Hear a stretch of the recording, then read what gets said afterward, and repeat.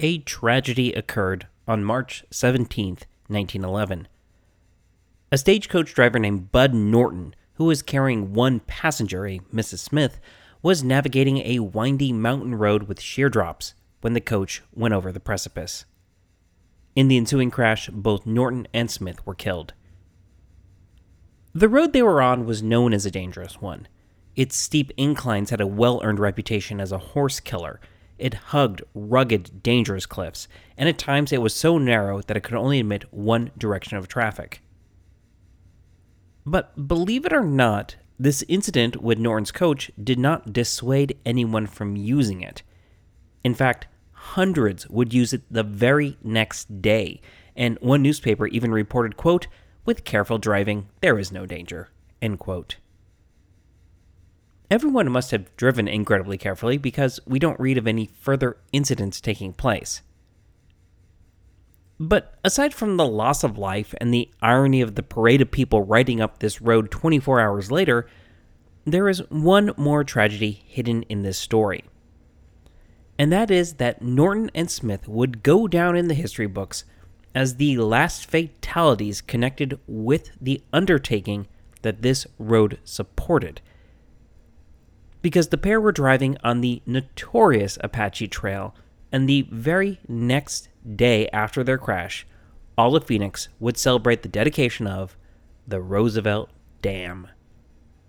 I'm your host, David Rickhausen, and you are listening to AZ, the history of Arizona.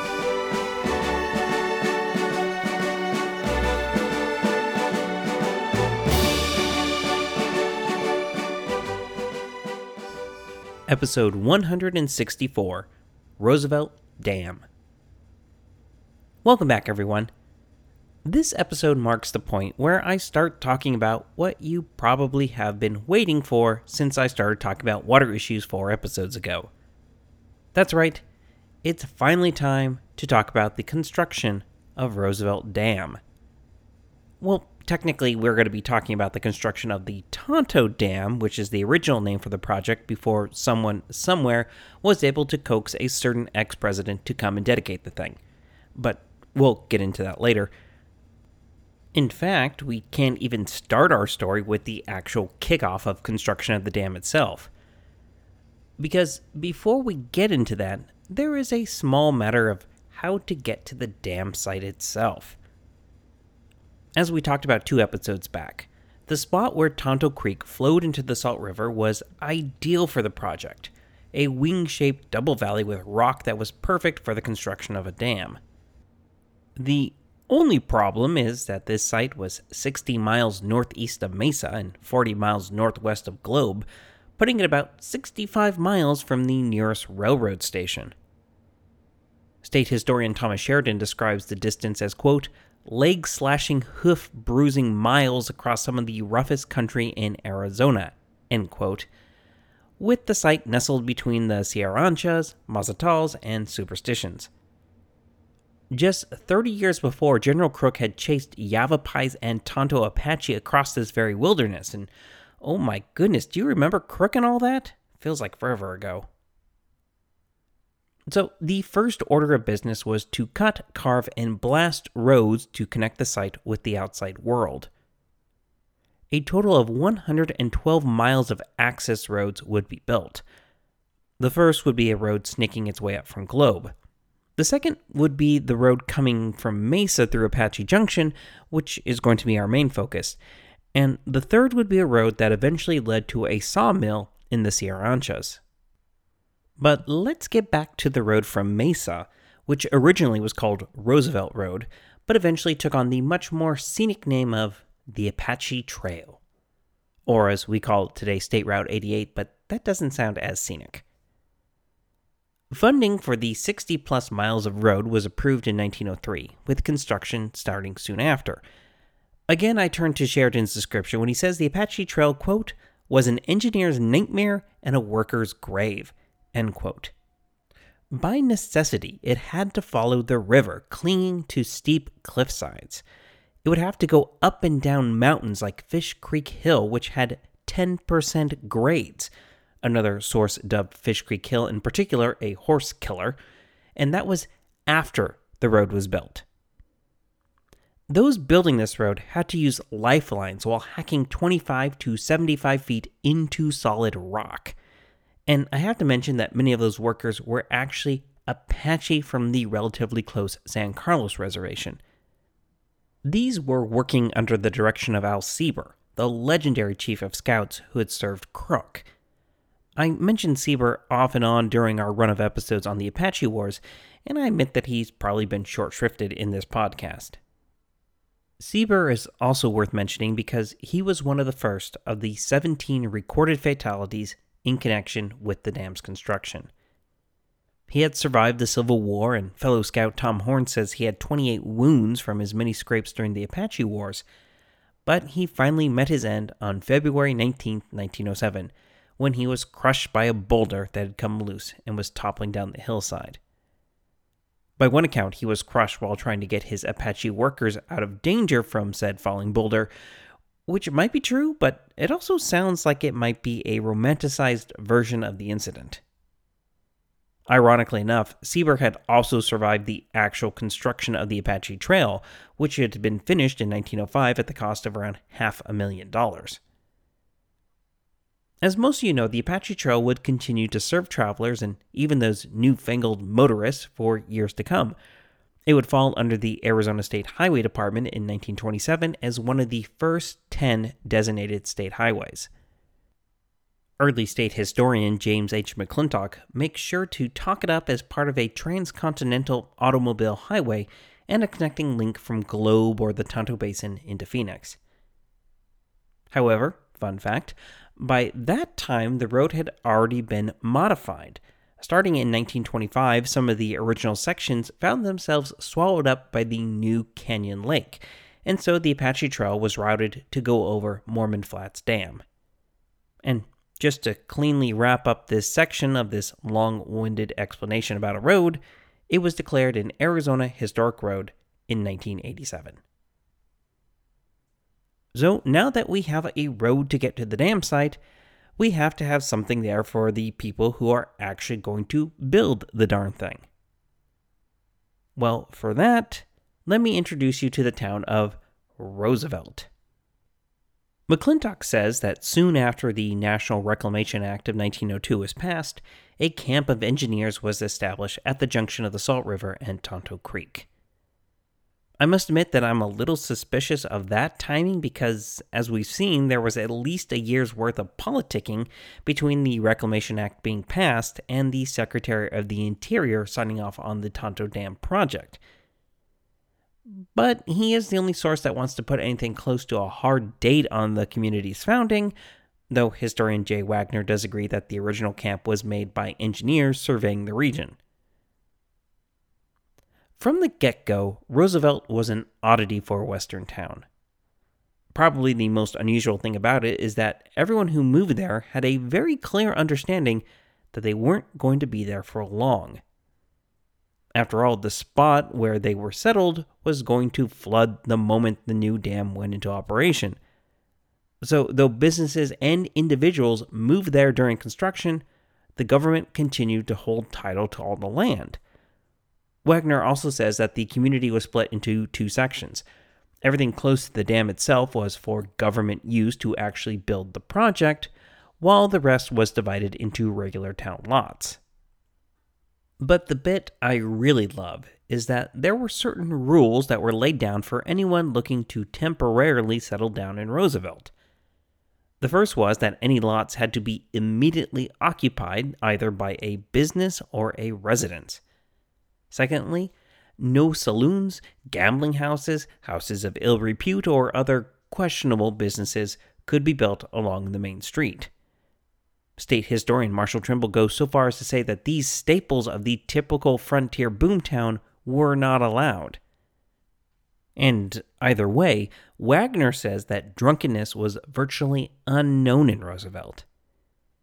And I have to tell you, I'm just a little flabbergasted that with all the rough work happening on the dam, they managed to rein in the workforce's ability to blow off money and steam at these types of establishments.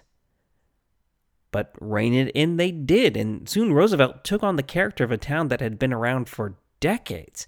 It had a school and a building for either religious services or public meetings, a water supply, a built out sewage system, a stage line, and daily mail service out of Globe. One of my sources even claims that it had its own post office.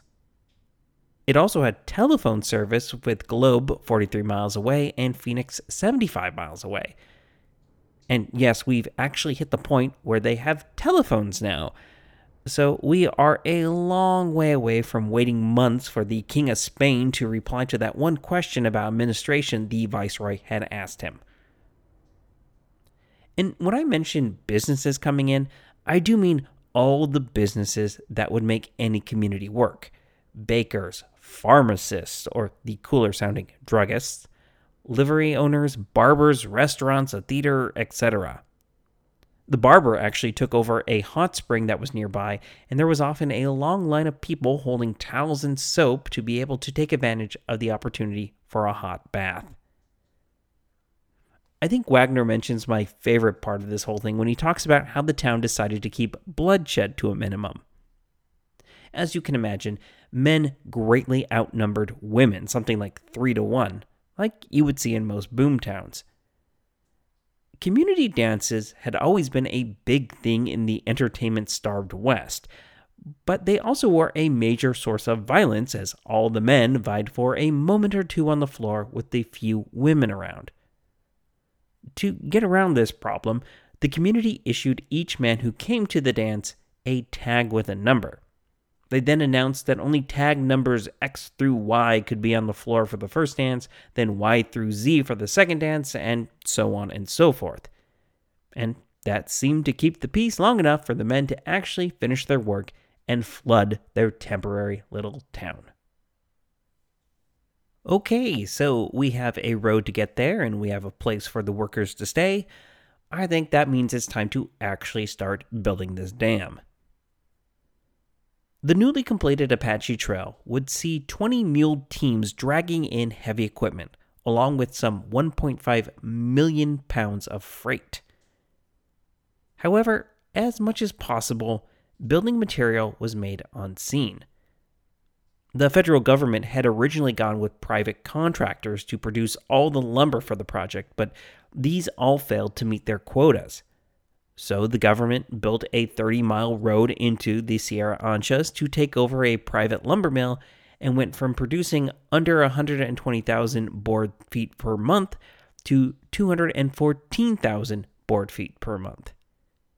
In the end, this mill would produce more than 3 million board feet for the entire dam. Something similar happened with cement. The government had collected quotes from contractors, but the lowest bid, from what is described as a cement trust, came out to be $4.89 a barrel, or roughly $9 a barrel when transportation costs were factored in. McClintock says the Reclamation Service considered that cost something akin to price gouging, so they decided, again, that they would do it themselves, and started mixing their own cement on scene. Searching out limestone and clay from along the banks of the Salt River, they were able to cheaply turn out quality cement for a little over $3 a barrel. Why we can applaud their frugality and cost savings now, at the time the Cement Trust cried foul over this move, and McClintock says the decision was derided as rank socialism and the, quote, denial of the vested rights of capital, end quote. For construction, the Reclamation Service awarded the contract to John M. O'Rourke and Company of Galveston, Texas on April 8, 1905. The company went to work immediately with preparation. Aside from what we just talked about, they had to build a nearly 20-mile canal to divert some water further upstream and run it through the dam site to produce power for the equipment. Then came the building of 2 temporary dams above and below the site and a 500-foot tunnel dug through solid rock to divert the river. And that last part was made more difficult by the presence of hot springs, which produced steam that got up to 130 degrees. But nature, oh, Mother Nature, can be a fickle mistress. This whole project had started off because the Salt River would dry up and leave farmers with very little water for their crops, or even worse, it would flood and wipe out everything downstream. Now that the dam was being built to ameliorate those issues, the Salt decided that it was going to do the latter of those two things. It turns out that 1905 was one of the wettest years anyone could remember, and work was happening while the river was in a fast, angry mood. Then in November, a warm rain melted a bunch of snow upstream, which caused the Salt to flood even worse, rising some 30 feet at the dam site in a matter of 15 hours. The surging river took out pilings and swept away the diversion dams and flumes that were in construction. This flooding would actually last all winter, and it wouldn't be until March 1906 that work could actually start again. Crews again worked on the diversion dams and the tunnel, and the first stone of the actual dam itself was put into place on September 20th, 1906. But in December, another flood came sweeping down, and work again had to stop until the spring of 1907. The river was diverted yet again in May 1907, but then that summer, even more flooding occurred, resulting in only half the expected work being finished by that November. Then, in the spring of 1908, one more flood came roaring down the Salt, but by that time the south end of the dam had risen to a sufficient point that it could redirect water over the lower north end. All this flooding did more than just stop work. It destroyed equipment, washed away the supporting infrastructure, filled up excavation sites with mud and silt, and scoured the bottom of the dam itself. Still, the Salt had thrown everything it had at the project, and miraculously, it still stood firm. Nothing was going to stop the age of the dams now. And it should be noted what hard work this was. Engineers had determined early on that too many explosions would weaken the rocks to an unsuitable degree, so men had to dig the old-fashioned way, with picks, shovels, and sledgehammers. Stonecutters quarried the building blocks from local sandstone cliffs, while Italian stonemasons had been imported to help construct the dam itself. Men used wooden derricks, think of the lattice works you see around old-time oil rigs, to lift these blocks, which weighed up to 10 tons and could be near 50 cubic feet in size, into place. Cement would then be applied between the stones, cement that had to be kept wet for 6 whole days to keep it from cracking. In total, some 343,000 cubic yards of stone and 338,000 barrels of cement went into what, at the time, was the world's largest masonry dam. Finally, the last stone would be put into place on February 5th, 1911. The finished dam rose up 284 feet from the bed of the river, spanned more than 1,000 feet in a concave curve, and was 184 feet thick at the bottom and 16 feet thick at the top. Oh, it was also 4 years behind schedule. Thank you, Angry Salt River, and with a price tag of around $10 million, was more than triple the original estimated budget. Still, the Reclamation Service hailed the dam as a, quote, monumental triumph of the skill and genius of its scientist creators, end quote. And behind it, the Salt River and Tonto Creek were quickly filling up what would be a more than 16,000-acre lake, which actually made it the largest artificial lake in the world at the time. The only thing left to do was to dedicate the thing, which was done a month later on March 18th, 1911. As everyone is probably well aware, the dam was dedicated by former President Theodore Roosevelt himself, though I'm not entirely sure how he came to be the one to have this honor. Certainly, he had enough friends who were very friendly toward the project, if not outright pushing for it, but it could be also the hyper-proud citizens of the Valley sent a request, in very nice calligraphy no doubt, to the champion of conservation to come out for the occasion. It really was a grand affair, too. TR arrived in Phoenix a little after 9 in the morning, soon appearing at the door of his private train car to a sea of people. Of course, there were flags, the bunting, the singing, the speeches, the parade of school children, and the National Guard just to mark the occasion. The president then led a caravan of 23 automobiles, quite the sight in 1911, carrying various national and local dignitaries onto the very sketchy Apache Trail. They were followed by some 200 other cars from either Globe or the Salt River Valley who wanted to be on hand for the event, though there were also a good deal of people who came in buggies and just on horseback. One source says that Roosevelt and those with him were given boxed lunches that were quickly consumed during a 20-minute stop at Mormon Flats, just so they could keep the whole procession rolling and make it to the dam site on time. When the former president finally reached the dam, either dynamite or an 11-gun salute was set off so the sound would echo through the canyon and greet him. TR then took his place on the dais next to the president of the Salt River Valley Water Users Association, the governor, and various other officials, including Benjamin Fowler, who had a hand not only in getting this dam on the government's radar, but also organizing the farmers to help pay for it. I won't bore you with all of Roosevelt's speech, but the piece that most people pick out is when the former president said that he had pride in the, quote, 2 great achievements of his administration. And here he was talking about this very dam, indirectly at least, as he was referring to the Reclamation Act he had signed, which had led to its construction.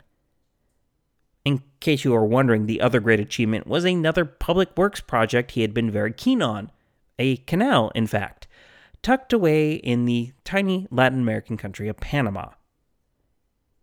After concluding that Phoenix would become one of the great agricultural areas of the world, Roosevelt pressed a button to open the large sluice gates that had held the river back.